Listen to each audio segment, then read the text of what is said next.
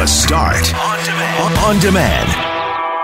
Right now, we want to visit with a couple of our friends and a new friend as well, whom we met last October, to talk about Dwarfism Awareness Month. We welcome back to the studio the president of Little People of Manitoba, Samantha Rayburn-Trubyk.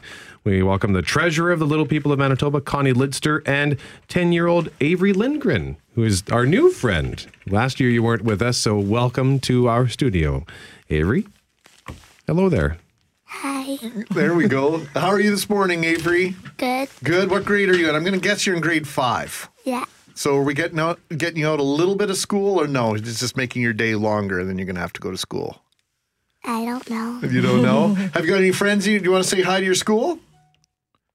Hi. Hi. Okay. Avery, thanks for coming in this morning. We want to say hello again to Samantha and Connie as well. Samantha, great to see you. Good to see you. You mentioned that October 1st launches Little People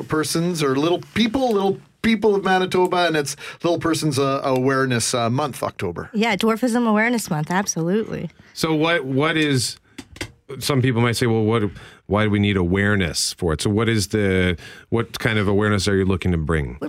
Advocacy, support. Ultimately, our mission is to create awareness and educate the general public about dwarfism. Mm-hmm. So this is a great month. We coincided with the U.S.'s Little People of America's Dwarfism Awareness Month.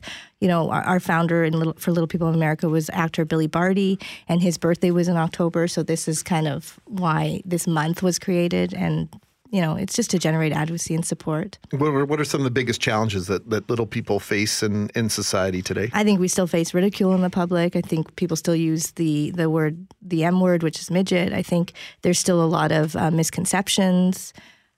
So we're here to kind of squash that. And this is the month that really we can use to our advantage. Well, that word, the M word, I mean, Connie, one of the big things we do here is sports, and a lot of parents have kids in sports, and that word is one of the classifications, right? Yeah. There's a hockey league, a prominent AAA hockey league, that it's right in there, the name of their league. So how does that, when you hear that, I know it's the different context, but still, it's there. So how do you react? It still kind of always irks me a little bit, but I mean, it is a sport league. It is a recognized sport league.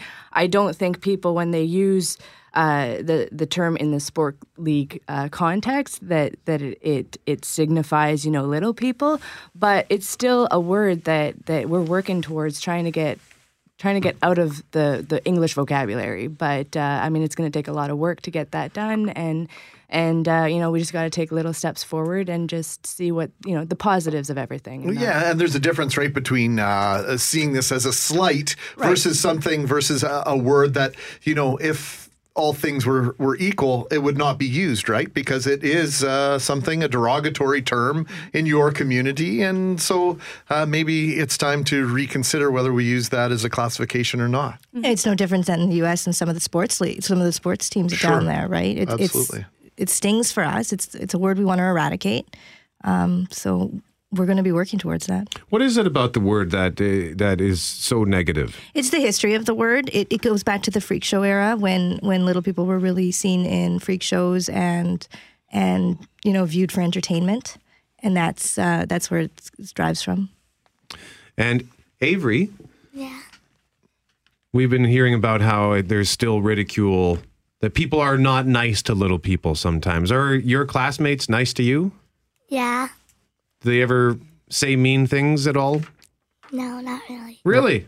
That's really nice to know. Mm-hmm. That's nice to hear. So as with so many things, Connie, I think we're realizing that we're getting better, quote unquote, as a society to one another, and seeing past things that we would otherwise see. We would see differences first and not who the people are with those differences second. I think so. And I think that the young generation nowadays has a total different perception of like acceptance and I think it, and I'm really happy to see that. But I mean, there is still history that we got to deal with, and there's still, awareness we have to deal with. I mean, I know personally, going to the grocery stores nowadays is a lot easier for me when I need help from the shelves. People are willing to help, and it's so great. And even when kids see me and they're like, oh, Mommy, look, a little person. And, I want that parent to be like, yeah, she is little. People are like plants. They grow in all different shapes and sizes. And explain to the kids that, yeah, she is different, but let's embrace her difference. Let's see, how she is in everyday society. And I mean, kids need to be forgiven in those circumstances, Absolutely. right? Yeah. When you go to a grocery store and your little kid has seen a person of color for the very first time, or someone that looks different than they are, they're just being curious. They're curious. But parents freeze up, right? It's like, what did you just say? And you go into this moment of absolute, it's like, oh, you're so embarrassed, but there's really very little reason to do that. No, kids have the best intentions. It's the adults that mostly we're trying to help guide a little bit.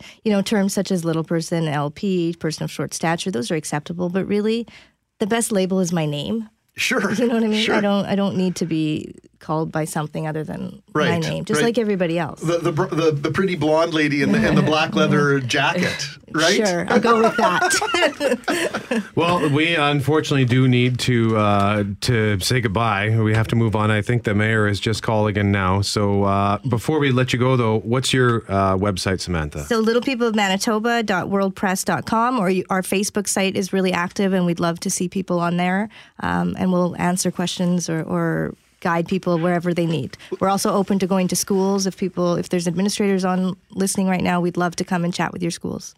All right. Samantha Rayburn-Trubyk, president of Little People of Manitoba, Connie Lidster, treasurer of Little People of Manitoba, and Avery Lindgren, a 10-year-old who, as she said, the kids are nice to her. That, I think, is a great sign as we move forward. Also, Thanks, Avery. green's your color, right, for this month? Green is our color. Okay. Dwarfism Awareness Month has begun. Thank you so much, the three of you, for coming in. Thank you. The Start on Demand is available on Apple Podcasts, Google Podcasts, and anywhere you find your favorite podcasts.